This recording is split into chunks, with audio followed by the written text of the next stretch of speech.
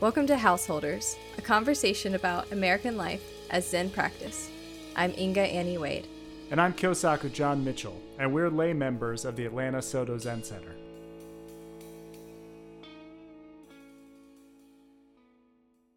I know that you just went through Jukai because I was there. Yeah. I just wanted to know what made you want to do that because, you know, it's not required as a lay practitioner. You never have to do it. Sure. So what made you want to do it? Yeah, that's a really good question. It's also kind of surprising to me that I wanted to do it because for a few reasons. The formal sign of commitment to a religion that is not the one that I was born into or that my household nominally practices felt like a little bit of a risky move. Of course, we can unpack a lot about the word religion as far as Zen in general and our Sangha in particular. Right. Of course, I ran this by my wife, who is a rabbi, as I probably have covered, but we can't assume everyone knows. I ran it by her early in the process of thinking about it, and she never expressed any hesitation. It's probably because I framed Jukai mostly in terms of the Sangha, which I think is accurate. It's accurate. It's about pledging commitment to this community of people. And of course, it does involve taking the precepts, but there's nothing objectionable in any of the precepts to any moral person. Any religion could agree with those precepts, I feel like. Right, and like they correspond to Jewish precepts. So I think everything's cool. I mean, what's interesting about the practice of Jukai in the West as we do it is that the precepts have been split in half now. The things that were originally monastic precepts, there's now 2 stages, and discipleship is the first one where you take precepts that have to do with Buddhism, right? You know, there's stuff about the Sangha and you know, disparaging the teachings. Yeah. Which is a little bit closer to the territory of Buddhism with a capital B kinds of rules. And rules. I mean, precepts are not rules, as we discuss in all kinds of ways. But the first 5 that you take in Jukai are just basic moral things, right? There's no objection from that standpoint.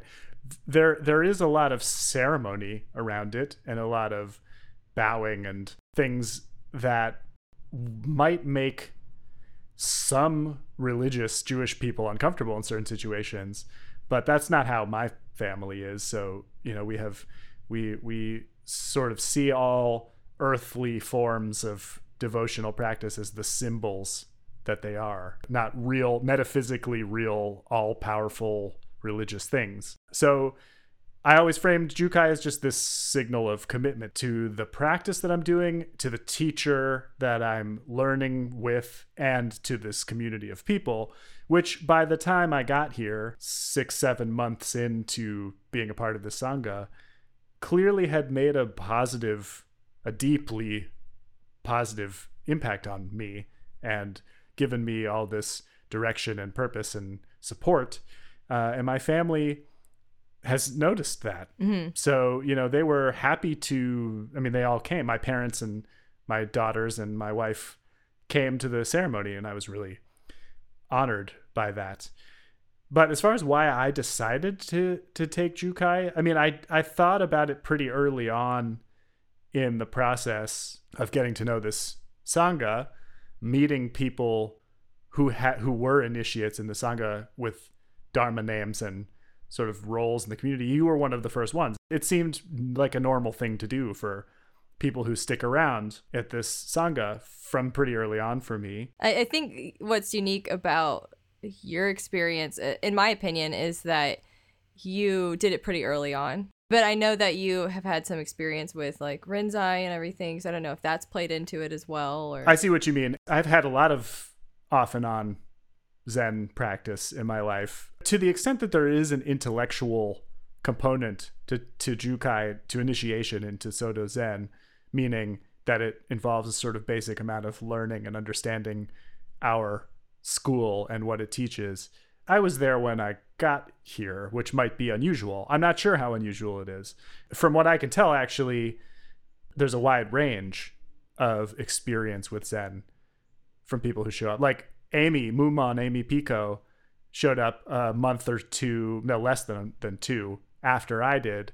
Mm-hmm. And she came from another Sangha in Illinois. And so she was in my Jukai class also. And she was the only one who shaved her head for the ceremony. Actually, as soon as I saw her that day, I felt really bummed that I hadn't thought of that. I mean, I didn't know she did it for the ceremony. I thought it was just trendy. It's actually a lot of girls are shaving their heads right now. So I was like, right on. That looks cool. That's good. I support everybody who wants to shave their head. But I'm pretty sure that she did it I mean, maybe she had already done it, but she certainly did it freshly for the ceremony that day. Right. It's funnily enough, Ariel, my wife, as soon as we saw her, said, "You should have done that." And I was like, yeah, you're right. So, I'll get another chance, I'm sure. So, she represents maybe the high end of the spectrum of previous Zen experience. And so her showing up and taking Jukai pretty quickly, I think for her, it was mostly a probational period before that to see if her relationship with Sensei was good. And she thought the Sangha was cool. And the level of practice was both high enough and not, obsessively too high for her. And she felt it was. Yeah. And I think that everybody takes different journeys with Jukai. I think, Ryan was there too. And I had known him since the beginning that I started going there, and he had been going there before me. So I don't know why he waited so long to do Jukai, but... Yeah. I thought of that too when I saw him, because he was the other person who I had ever seen before. And I always see him in the Zendo on screen. He lives there. Yeah. And so that's to me, he was like one of the people. I sort of thought of him as a senior to me in terms of belonging to the Sangha. And he is, of course, just in terms of time and being a resident. But waiting to take Jukai did surprise me a little bit. I took it as a totally personal decision as to whether or not I was ready to do it. I had talked to Sensei about it a little bit.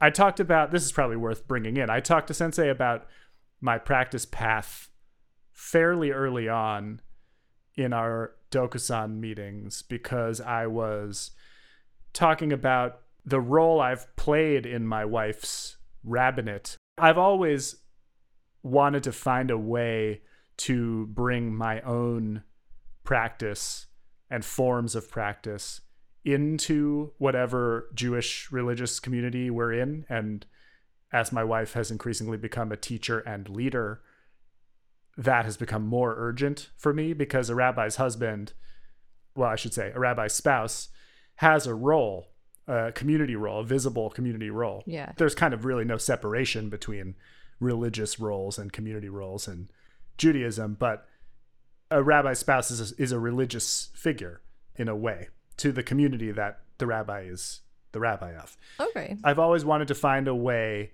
to authentically bring my own practice to that. And for a while she was in rabbinical school, particularly while we were living in Israel for a year, which is a normal part of rabbinical school, I was working really, really, really hard to make my daily and personal practice just like thoroughly by the book Jewish practice, so that I wouldn't stand out in any way as being a weirdo. And that was impossible for me. So first the sitting meditation came back, and I wasn't calling it Zen practice out loud, certainly not to anyone else. And I tried to find a way to make it a Jewish practice and use Jewish terminology. And there's a daily schedule of times to pray in Judaism. Yeah. So I tried to sort of hold to that schedule with my sitting practice for a while and make analogies between meditation and Jewish prayer. And this was going really well for a while, to the point that I did a 7-day retreat with a Jewish organization in California. Overtly, it was a Jewish retreat. All the teachings used Hebrew religious terminology, and God was a concept that was assumed to be comfortable to talk about. And people were wearing Jewish ritual implements, and daily prayer was optional but supported, and I was doing it through the whole retreat. But the thing was, in every formal sense, it was a Zen retreat, a sesshin structure. Sure. And there was that much sitting, and it was in silence and all of that. And I had done that before. Actually, I hadn't done it for that long before, but I had done 3 or 4 day retreats, and this was an 8-night, 7-day retreat. And it was profoundly moving to me, and probably arguably the thing that sort of started me back on the path toward formal Zen practice, because it, like I said, basically was formal Zen practice. But the summer after that, at a camp, it's not really a camp, there's a program for young adults that Ariel and I have gone to for the summer. As well, she was a teacher for 2 years, 2018 and 2019 summers. And in 2019, I taught meditation at this it's 20 to 29-year-old participants, and I taught silent meditation. And I came up with this whole Jewish form using Jewish vocabulary, but of course was still doing and teaching just sitting Zen meditation. That's so interesting. It wasn't easy for a lot of the participants, but a core of about 20 people stuck with me, and I found that to be, I was positively surprised by the numbers of people who were interested. And that proved to me that the practice that I was doing wasn't out of place, at least in liberal American Jewish culture and Israeli Jewish culture, because there were Israelis in the program too. Was that scary for you to introduce this sort of new concept to the Jewish community, like knowing that it's kind of a part of a different religion altogether? A little bit. But that's why I worked so hard to come up with Jewish framing for everything. And I actually remember kind of being pressed by questioning into even mentioning Buddhism in order to explain some aspect of the meditation practice, some technical aspect, because there just weren't Jewish words for it that I could find, because I was trained in Zen meditation. So yeah, it was intimidating. Certainly didn't hold a candle to the level of intimidation I felt in joining and taking on a Zen teacher and trying to explain that to my rabbi wife. But by that point, I had already proven to myself, and I think to her and to other people in our community, that this practice has a place of some kind in the Jewish world. So I was able to explain, not just joining the Sangha, but starting to sit one-on-one with Elliston Roshi in terms of being trained in the practice that I already do, so that I can become proficient in it.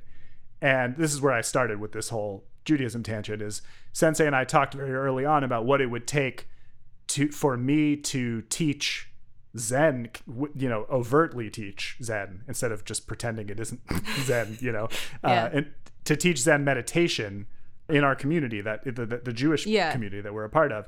And he said that if I became a disciple of his, I would be authorized to teach Zazen with his supervision, and that he would be able to come and teach also, and that he was interested in doing that. Sure. I mean, I think that's really a testament to how Zen is unique from a lot of other religions, because we do have people from all sorts of different religions. I've had Protestants come in, and Quakers, atheists, lots of atheists, sure.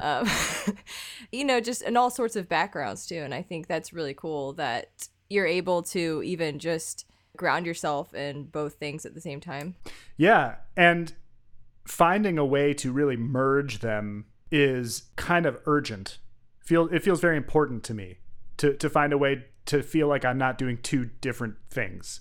And it's hard only because sometimes my devotion to Zen practice feels like a religious feeling to me.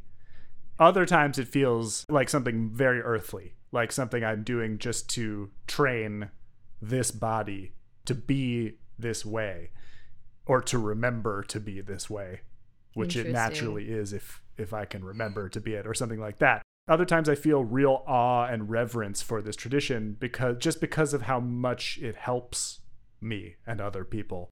And also because it's universal, it's for everyone. And sometimes that can feel like an advantage over Judaism, if I'm being honest. For me, I'd rather have a practice that I can talk to anyone on anybody's terms about than one that sort of treats a group of people that I happen to be part of as distinct spiritually or religiously from other people. But of course, all groups of people are distinct. So I'm learning to sort of think of and feel Judaism as kind of just like a family. And this is what we do in our family. And Zazen is something that everyone can do. So that means my family can do it too.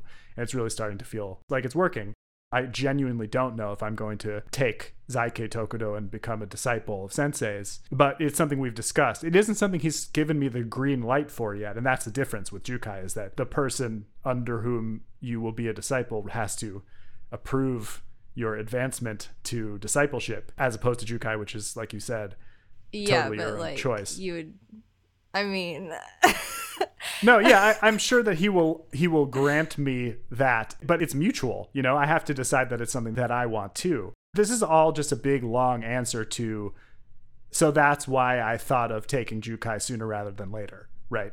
So that I could begin to think of the next step as whether or not to become a disciple so that I can teach in this particular way. And in the meantime, I just want to practice more. Like, I know I need to practice more and to be more devoted to the practice in order to develop the instincts that I would need in order to do that. So taking Jukai felt like a way to bring in the support for Sangha in a formal way that I know that you really eloquently put last time as central to the practice.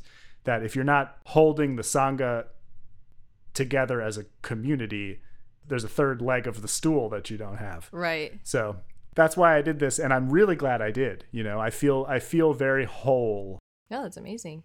There was a lot of feeling like I maybe wasn't good enough to do Jukai, but that was kind of ignorance on my part more than it was something that anybody was saying or making me feel. I'd sort of waited a long time because I was also afraid of commitment. And I think I have been in a lot of my life afraid of committing to anything just because I'm a rapidly changing person. I've always kind of switched what I wanted to do in life as far as a career, and it took me a long time to find any sort of spiritual practice that I wanted to be a part of. I've done a lot of searching in the past. You know, when I was in high school, in early college, I was like, well, maybe I like, more new age stuff, like stones and herbal remedies and stuff like that. But it didn't really provide me very much guidance in the way of life. Besides doing some tarot cards, and then of course you get the answers that you already want. I was like, I think I just need more guidance, and I think that's what guided me towards Zen. It's something I knew it was for me because I couldn't really escape it. It was there, and I wanted to go there. Yeah, same here. Try as I might, I couldn't get away. And that was new to me, that I would actually want to keep going to something, because I think that I have this sort of I want to be free and I want to be able to do whatever I want when I want. And I feel like if I'm tied to a community, then they're going to expect me to be there or guilt me into being there or something like that, as far as, some of the church experiences I've had. But it wasn't like that. I did it because I wanted to, and not because anybody was guiding me down that path or that I felt obligated to do it or anything like that. My dad was actually in town when I was going to do Jukai, and I have a sort of interesting relationship with my dad. My mom and my dad got divorced when I was around 7 to 9-ish. It was a long divorce. And I didn't really see him much after that. And if I'm being honest, I didn't see him much before that either. And so, I would just hear from him once in a while, and he's sort of, in a lot of ways, more like an uncle than a father. But he was there, and that's interesting, that your family was there supporting you. And even though I don't have the greatest relationship with my dad, it made me really happy that somebody was supporting my new spiritual practice, because it was almost like I could sort of leave behind some of the problems that I had with Christianity and some of the guilt I felt and some of the other issues that I had with the community itself, and move on and heal from that, since he was there. And he thought it was pretty great. He meditated too. I mean, I think he has a meditative practice. He's kind of a heretical Christian. I want to say he's sort of like a Gnostic Christian, even though those don't really exist very much anymore. Kind of find your own path. You got to look inside the book and like find, your own truths. So he was kind of all for it. And my husband was there too. I think that also sort of solidified the practice for me. Like, I was officially a part of this community and working together sort of to better ourselves. And by that, like, kind of doing no harm in this way that would benefit everybody by spreading the awareness that you can be peaceful and happy in your everyday life. And that was just so relaxing to me. It was very calming, and everybody was so welcoming. So I don't know exactly why I did it, though. Years had gone by, and I'd seen, he would say, okay, like, who wants to do Jukai this year? He's like, there's going to be very little exceptions, but you should, at least have practiced for a while before you do Jukai.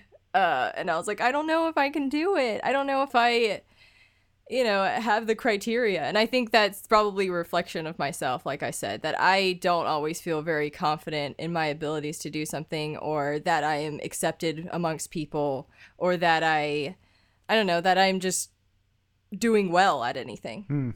And I've never really felt this way towards a community, especially towards a religious community, but really towards a community of anything, that I felt like, that they were supportive of me moving forward with the practice.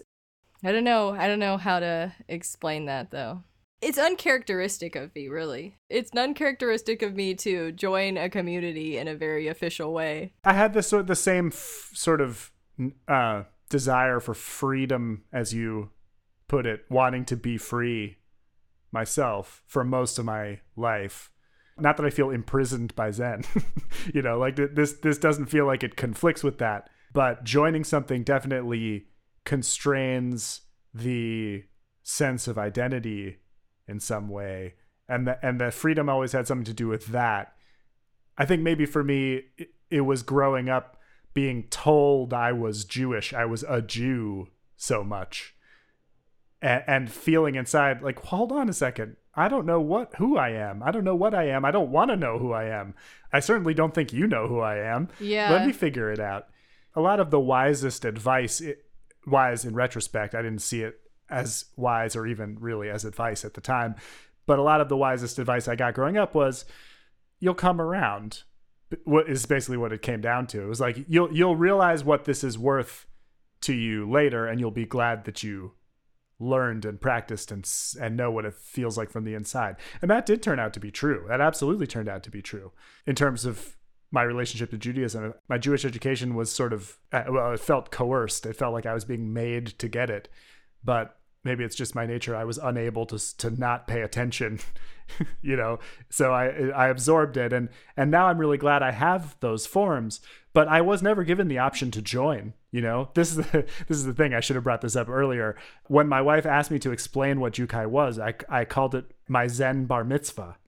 The more I thought about it, the more apt a comparison it was, because it's an initiation ceremony. It's not an adult. It's not a fully formed. It's not the same thing as like being ordained. It's taking a first step as a self-motivated practitioner. The one obvious exception to that comparison, the one obvious difference between a bar mitzvah and Jukai, is that bar mitzvahs are mandatory. Right? Like you don't get to choose to have a bar mitzvah. And that was sort of the big draw, as I said on the first episode. That conflict between my parents wanting to make me do it and me not wanting to do it was one of the catalyzing religious events of my life. I never got to use that freedom that we're talking about to choose a path until now. Yeah, that's definitely a good point, that I definitely think that I wanted to choose a path. I didn't want that chosen for me because I was given a path that I didn't fit into, especially because now that I think about it, Protestant religion there's sects that are political by nature. So I was brought up in, the South, and our churches were conservative. And it made it so that you couldn't really question what was in the Bible if that's what they believed was in the Bible. Who? Like the red team, you mean? Yeah, the red team. So like anybody at the church, since they were all red team, you couldn't really question if gay people were okay because they thought it said that it wasn't. And I don't know that they really even had necessarily the scripture to back it up. Yeah. It's just that that's what they believed, and they could interpret the Bible however they wanted. But it also didn't really have a good way to live an everyday life kind of thing. Zen sort of has that everyday life sort of thing that I really enjoy, because I'm like, I know what to do every day. I know what morals to live by, and it's, it just so happened that Zen sort of aligned with my own morals. And Christianity did not because it was red. It was red Christianity. Right, it was red Christianity, right. Maybe if I had been brought up in blue Christianity, I wouldn't have, rebelled as I had. I had gone to church just to please people. I was like upset that I couldn't believe anymore. And I would go to church anyway. My parents didn't go to church. They didn't even believe you had to go to church. But they definitely believed that you had to believe. So I knew I didn't believe. So I was like, okay, well, I better go to church.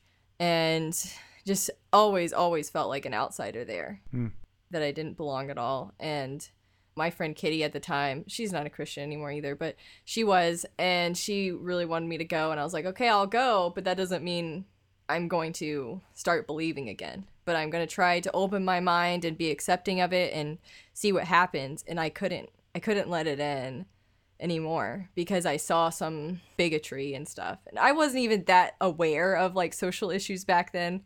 Not like high school kids are today. Right, like they're so much more aware than I was. Yeah, they would never stand for it. People were very upset about like Muslims at the time. Yep. Because of 9/11 happening sort of recently. The kids were like, yeah, Muslims are bad. And I was like, what are you talking about? You're just going to see a random Muslim and be like, they're bad? That's not fair. And then the youth pastor was like, that's a very smart thing to say. I'm like, that's not a smart thing to say. Like, that's just a regular thing to say. A basic thing to say. Yeah. And that was like, I got so angry at that moment. And I was like, I can't be with this religion anymore. I just can't do it. Maybe you can relate to this. What you're saying reminds me of ways that I felt as a kid in an unquestioning Jewish environment, where it just felt like too much work. It felt like you had to do too many gymnastics in order to be okay in this situation, in order to fit in and be part of it and believe the things. It felt like work to believe. It felt like somebody's telling me a thing to believe, whether it's a moral thing or just a metaphysical, spiritual thing.